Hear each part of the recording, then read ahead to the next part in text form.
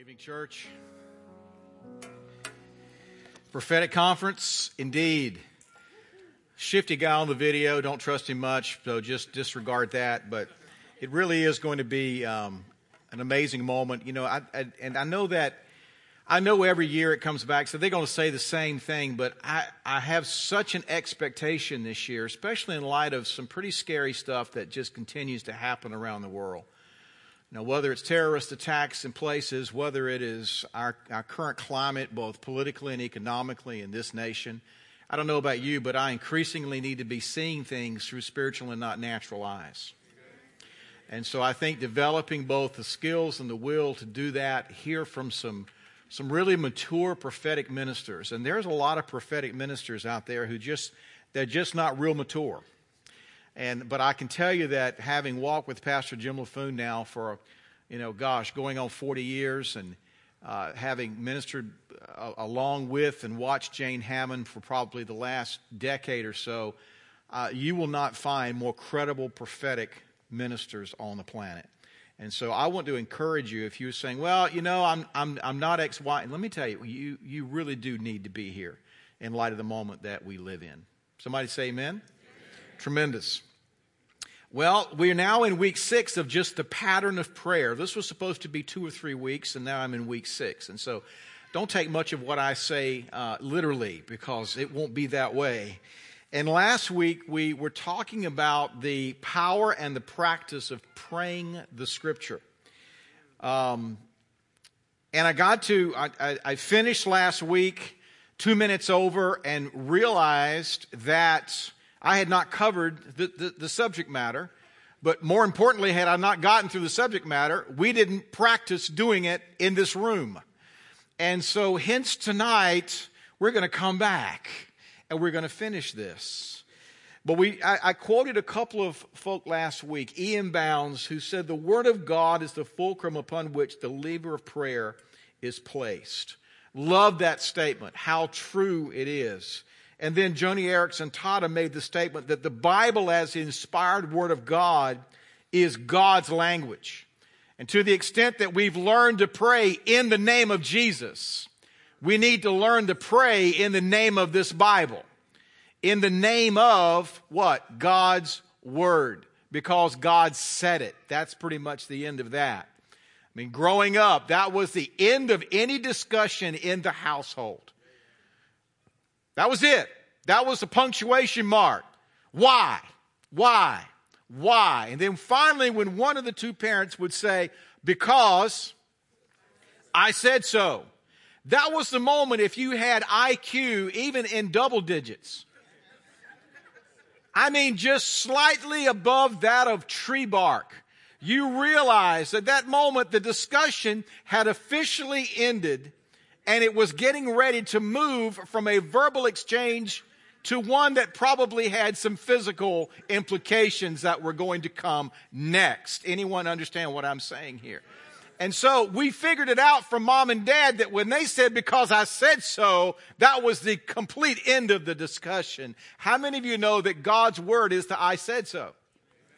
That becomes the end of the discussion. I don't care who says it, what scientist, what philosopher, what discovery, whatever book is written by somebody that thinks that they're smart, whatever is between these two covers, "because I said so," that becomes not only the beginning, but the end of the matter. Amen? So tonight I want to talk briefly about the power and practice of praying Scripture again, but I want to break it down into 4 parts. Identification, meditation, repetition and remembrance, and application through personalization. The first, identification. Now, there are many reasons why we study the Bible, and they're all valid. We know that this Bible, it's a book of rules. It's a book of the law. What we should do, what we should not do. It is a book of life. How we do life. And if we do life according to what the Word says, we get life what? More abundantly. It's a book about relationships with each other, husbands, wives, parents, children, how we're supposed to model something together here as this community known as the church. We can read the Bible for its historical merits. We can approach it from a strictly didactic, intellectual. We can extract doctrine from it in systematic theology, and we can geek out in this word. But it's the identification of the person of God, Jesus Christ. That is what this book is about. Someone said the Old Testament, Christ concealed, the New Testament, Christ revealed. And every book of this Bible, from Genesis to Revelation, points to Christ in some form. Post-resurrection, I mentioned this in the transition on Sunday, just the complete utter chaos in John 20 as Mary and then a couple of the disciples, they come and they go into the tomb and nothing's making sense. It doesn't work. But it says in verse 9 of John 20, speaking of John and Peter, said they still did not understand from Scripture that Jesus had to rise from the dead. So Jesus had been pointing them to Scriptures, but they hadn't made the connection yet that everything Jesus had been pointing them to was about Him. It was about Him. You see, after the destruction of the Temple of Solomon in 586 BC, Jewish scholars of the exile substituted study of the law for the observance of temple ritual and sacrifice. They believed that the very study of Scripture itself would bring life. And so the act of getting into this Bible, tearing it apart, the mechanics of studying this would bring forth life. And by doing this, of course, they missed the chief subject of the Old Testament revelation, the law, the prophets, the Psalms, all pointing to Jesus. And of course, we know Jesus rebuked his hearers for completely missing it. Luke chapter 24, verses 44 through 49, he said to them, "This is what I told you while I was still with you, that everything must be fulfilled that is written about me in the law of Moses, the prophets, and the Psalms." Then it says, he opened their minds so that they could understand the Scriptures. Now, I don't know exactly what that looked like or felt like or what he said or if that was a laying on of hands or whatever that impartation was. But all of a sudden, Jesus did something so that they had this aha moment. You ever had this aha moment where all of a sudden this connected to this and you step back and it's just like, I cannot believe it's been like that the entire time, but I didn't see it. It's like you trying to figure out something on your smartphone and someone half your age grabs it. You know what I'm talking about. And they push a couple of buttons, and toast comes out or something. You had no idea that it would do this, or you've been trying to figure out how to get a Pop-Tart out of your iPhone for the past. You just had no idea. And they just went click, click, and all of a sudden it's just like, I can do that. This is what happened in this particular moment. Something miraculous happens. John chapter 5:39, this is the rebuke that Jesus had. You study the Scriptures because you think that by them you possess eternal life. What did he say? These are the Scriptures that what? Testify about me. So the very first thing is we talk about how we connect prayer and Scripture is that Scripture, if we are approaching it correctly, won't just be this standalone exercise, but every encounter that we have with Scripture will bring us into greater proximity with Christ.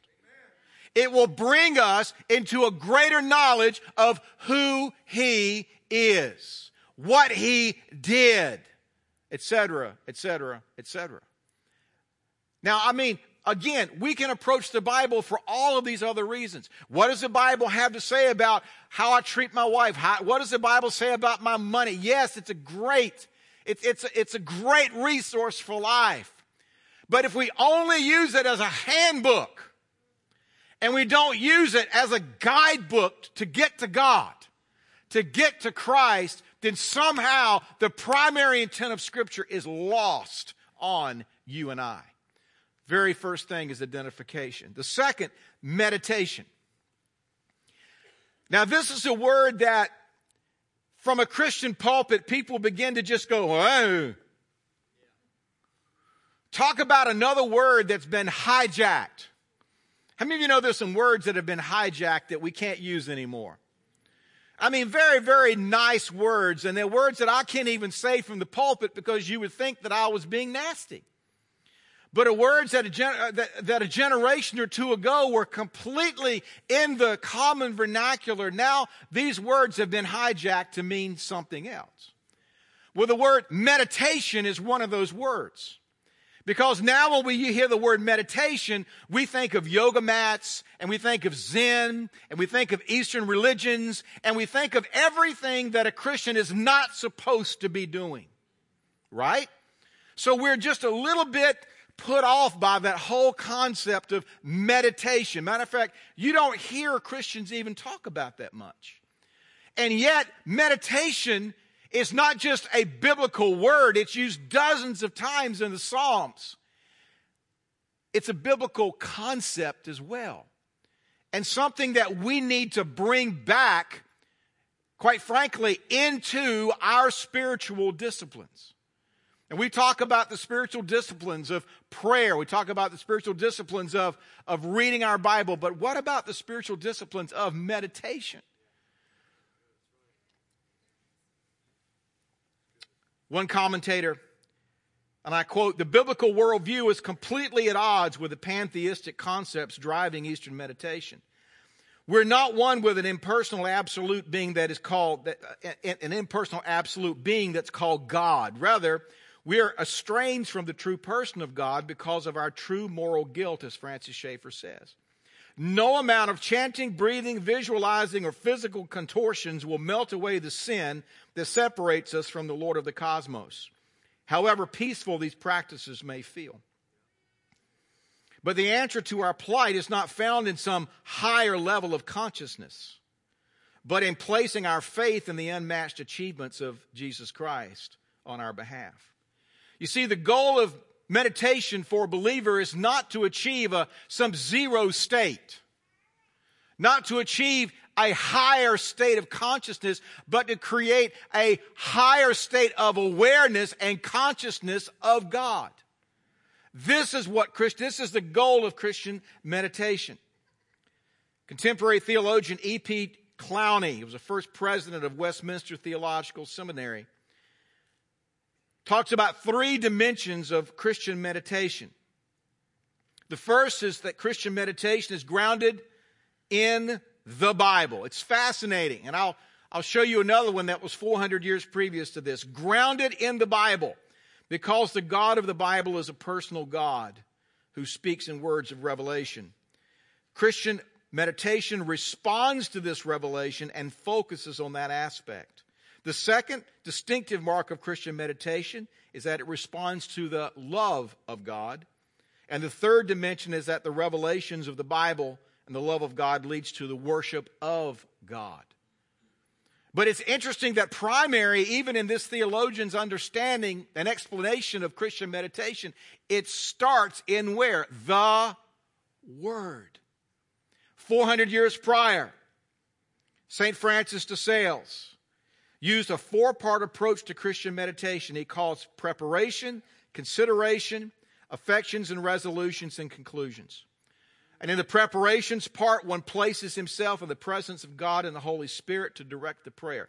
And we'll talk about this when we get to that in the next couple of weeks. We'll talk about that. Number two, we're going to get there eventually. That's the preparation. But the second, in the consideration, one focuses on the Bible or a passage of the Bible. In the affections and resolutions, one focuses on feelings and makes a resolution or decision. And in the conclusion, one gives thanks and praise to God for the considerations and asks for the grace to stand by the resolutions. Fascinating that these two theologians stand 400 years apart.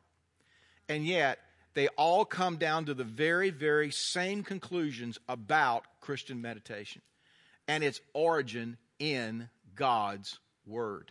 It's powerful. In short, meditation then as a form of prayer is vitally connected to our meditation of Scripture. Again, as a means of knowing Him better. And meditating on Scripture, once again, it's not just a matter of how many words can I chew up in one sitting of this Bible. It's a matter that if you need to spend the next 2 years in one verse, squeeze it till the juice stops coming out of it. I watched my mother teach my grandsons how to eat ribs. Now, you got to understand, there's some art to certain things. Eating ribs, chicken on the bone, how to eat fish with bones in it. I mean, these are skills that are lacking in this younger generation. I mean, they think chickens run around as little nuggets in the yard, you know? Fish don't have bones. Ribs. A McRib. Let's not even talk about that. It shouldn't be called that at all. All right? And watching my mother teach my grandsons how to eat ribs. And you know how kids start out, you know, they take a couple of bites and then they place it aside. They don't understand that the meat's sweeter closer to the bone. And you got to keep chewing. Do you understand? You've got to keep chewing to get all of the essence of that sanctified pork, all of that holy hog off that bone. Do you understand what I'm saying? You got to go for it. Generational transfer at its best, right there. But you see, getting all the meat off that bone, it's like meditating on the Scripture. Finally have an analogy you can relate to in this room. I knew if we got down to barbecue, there'd be a connection here somewhere. Some kind of recognition. Okay, fine, the man's talking my language here, I got it. But that's what meditation is we don't just nibble and set it aside. And we go get another one and say nibble and set it aside. Is that we grab that sucker and we keep chewing on it. We get everything because the more you chew on it, the better it gets. I'm going to tell you, we were so committed to this in our household that God is my witness. My daughter is probably watching my live stream tonight, so I'm going to uncover her. She actually teethed on chicken bones. My daughter had a skill. She could clean a bone. Let me just tell you, she was good at it. And parents are going, ooh, does Gerber make that? No, God made that. It's called a chicken. Got a bone in it. Worked great. And she's teaching her boys how to eat chicken on the bone too. Let me just tell you. Love parenting. All right. That's what meditation is. That's how we approach this word. Then there's repetition and remembrance. Matthew 6, Jesus again rebuking and making reference to the Pharisees' way of approaching both the study of Scripture and prayer. He says, when you pray, don't keep babbling like pagans, for they think they'll be heard because of their many words. And it's a passage in the Old Testament that God is actually saying, you tire me with all your words. You see, there's an agreeing with by repeating what God has said about you or a given situation that's powerful. God, you said, not God, I'm saying.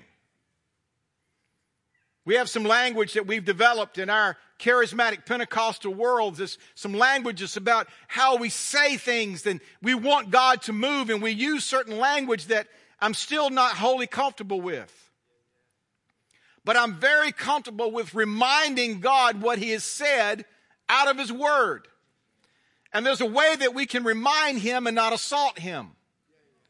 You know, it's one thing for my children to remind me of a promise. It's another thing for my children to demand that promise. I mean, the difference is, you know, Dad, you said that after after dinner tonight, we were going to go get ice cream. That's a reminder of the promise. It's another thing. Say, hey, where's my ice cream? Come on, old man. Are you getting deft on me? Let's go. Chip chop. It's Rocky Road time. Let's go. Shundai.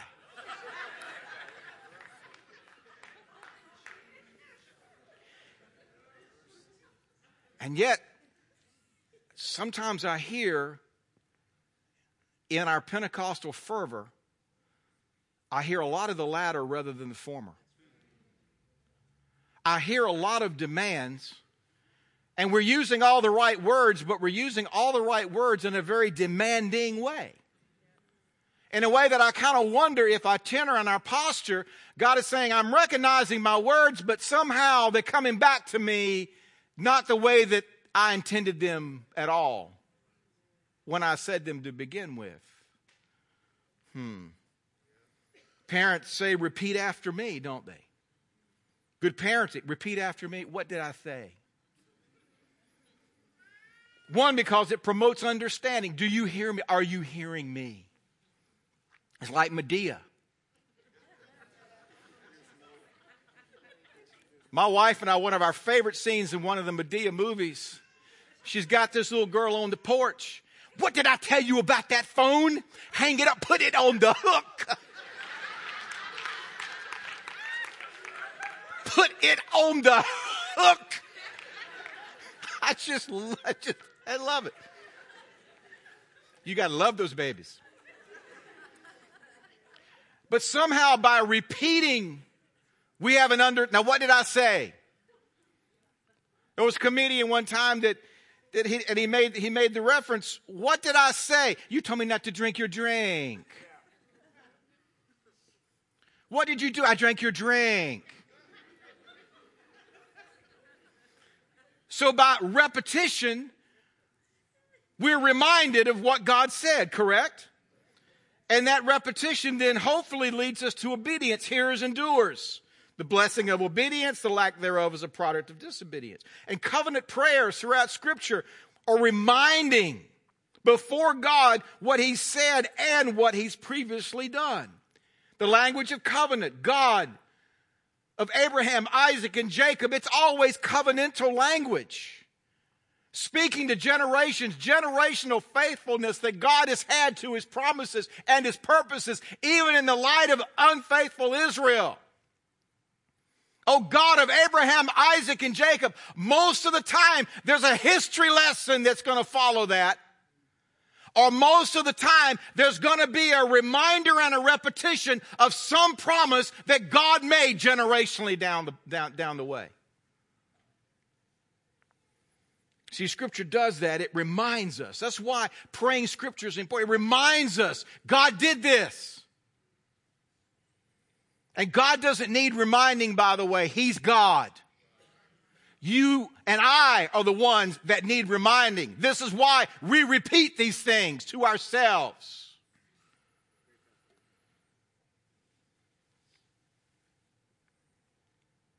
And it's not for, it's Jeremiah 14:29, it says, for the sake of your name, don't despise us. Don't dishonor your glorious throne. Remember your covenant with us and don't break it. Repetition and remembrance. And then lastly, it's what I call application through personalization. It's where we take Scripture beyond the theological and the theoretical, and we bring it into the practical where we can apply what the Word is saying to us. I'm going to make a statement that's going to sound extremely arrogant, but I will qualify it, so don't stop listening and label me a heretic at this point. But if I never heard another teaching, ever, or got another piece of information or revelation from God, I've already got enough to live out 2 lifetimes to try to apply and be obedient to. Now, that doesn't mean I stop. I mean, we're getting ready to have a prophetic conference here, and we'll hear marvelous things. We'll be reminded of God's faithfulness and the covenantal things of God. Maybe we'll hear some revelational things as to what God is doing and wants to do. But the reality is, if you're like I am and you've just been around the church for a moment, you and I have a lot that's already here. The issue is not ignorance for most of us. The issue is application. How do I take all of this wonderful stuff, all of these podcasts, all these blogs, all these books that are on our sagging shelves that we picked up at conferences, how do I apply that to my life? Anybody with me here? And for many of us, Scripture and prayer, they're detached. There are these things that happen out here, but they're not personal. It's why we go through the motions without the emotions many times. And let me say this, the pulpit is not the primary place where application occurs. If you're relying on this desk right here, regardless of how competent that desk might be, wherever it might be around the world, but if you're looking for this pulpit to be the primary place where Scripture is applied to your life, you're missing it. It can't happen. There's no way that in 30 or 40 minutes of a message that there can be enough unpacking and application for every ear that hears that message for it to possibly be personalized. It's just not possible. Now, hear me. Can it be catalytic? Absolutely. Is it important? Absolutely. But it's through the prayer and meditation, and both informed by and conformed to Scripture. This is where we personalize this word, and this is where this personalization, this is where we make it ours. And sometimes it's as easy as replacing pronouns. It's as simple as that.